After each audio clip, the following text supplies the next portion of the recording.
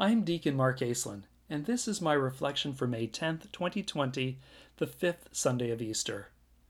With the Easter season, we renew our baptismal vows. If we were able to have public masses, we would be sprinkled with the water of the baptismal font as a sign of that renewal, and a remembrance of that moment in our lives, however long ago, that we became children of God.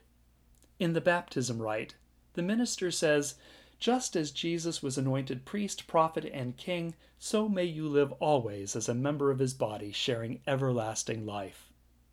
We can see in this that Jesus' roles as priest, prophet, and king apply to all of the baptized. When we conscientiously take on these roles, we truly learn what it means to be a follower of Christ. In the second reading, St. Peter exhorts us to let yourselves be built into a spiritual home, to be a holy priesthood, to offer spiritual sacrifices to God through Jesus Christ. In thinking of priesthood, we naturally think of the ordained ministry of the priesthood, and we think of our ordained priests in the context of the sacraments, especially the Eucharist. We all participate in the Eucharist, of course, actively praying together with the presider of the Mass. That's difficult right now, but our shared priesthood of all believers doesn't stop as a result. All of the prayers we offer up to God, all of the sacrifices, penances, and sufferings we experience every day, especially at this time, and all our own acts of praise and satisfaction, we join with Christ's in his supreme sacrifice, which perfects them. As prophets, we witness for God in what we say and do. Our gospel passage from John today reminds us that if we believe in Jesus as the way and the truth and the life, then we must act prophetically, proclaiming the truth that is Christ in what we say and what we do. Accepting Jesus into our lives as Lord means accepting our status as adopted children of God, and like Jesus, we reveal the Father working in and through us. Jesus is clear in directing our prophetic words and works to those most disadvantaged in our society, the poor, the sick, and the oppressed. And in what we say and in what we do, we are a beacon of hope to those in need and a light illuminating the face of God for those desperate to know God's love. Being a king seems the least relevant to our modern sensibilities until we recognize the true meaning of kingship. In our Christian understanding, Christ the King evokes the crucified Lord in his suffering and humility. The idea of being a king in Christ's terms means being first of all a servant, of being humble and willing to take on others' suffering.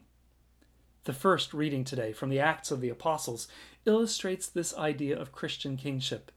It's traditionally associated with the identification of the first deacons in the church.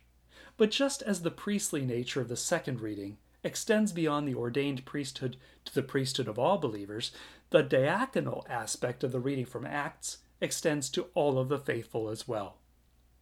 Filled with the faith and the Holy Spirit, we are all called to be servant leaders in Christ, working to bring about the kingdom of God, to serve the needs of others, and to help one another on the road to holiness.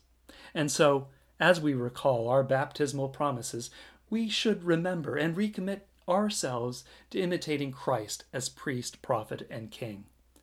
As priest, we join our daily offerings of prayer, sacrifice, and joy with Christ's unique and single sacrifice offered through our ordained priests in the Eucharist. As prophet, we endeavor to join our words and works with those of Christ and so serve as a beacon of light and hope. And as king, we humble ourselves before the Lord to attend to the needs of others and to help one another to grow in holiness. What three amazing opportunities the Lord has provided us through these roles of priest, prophet, and king.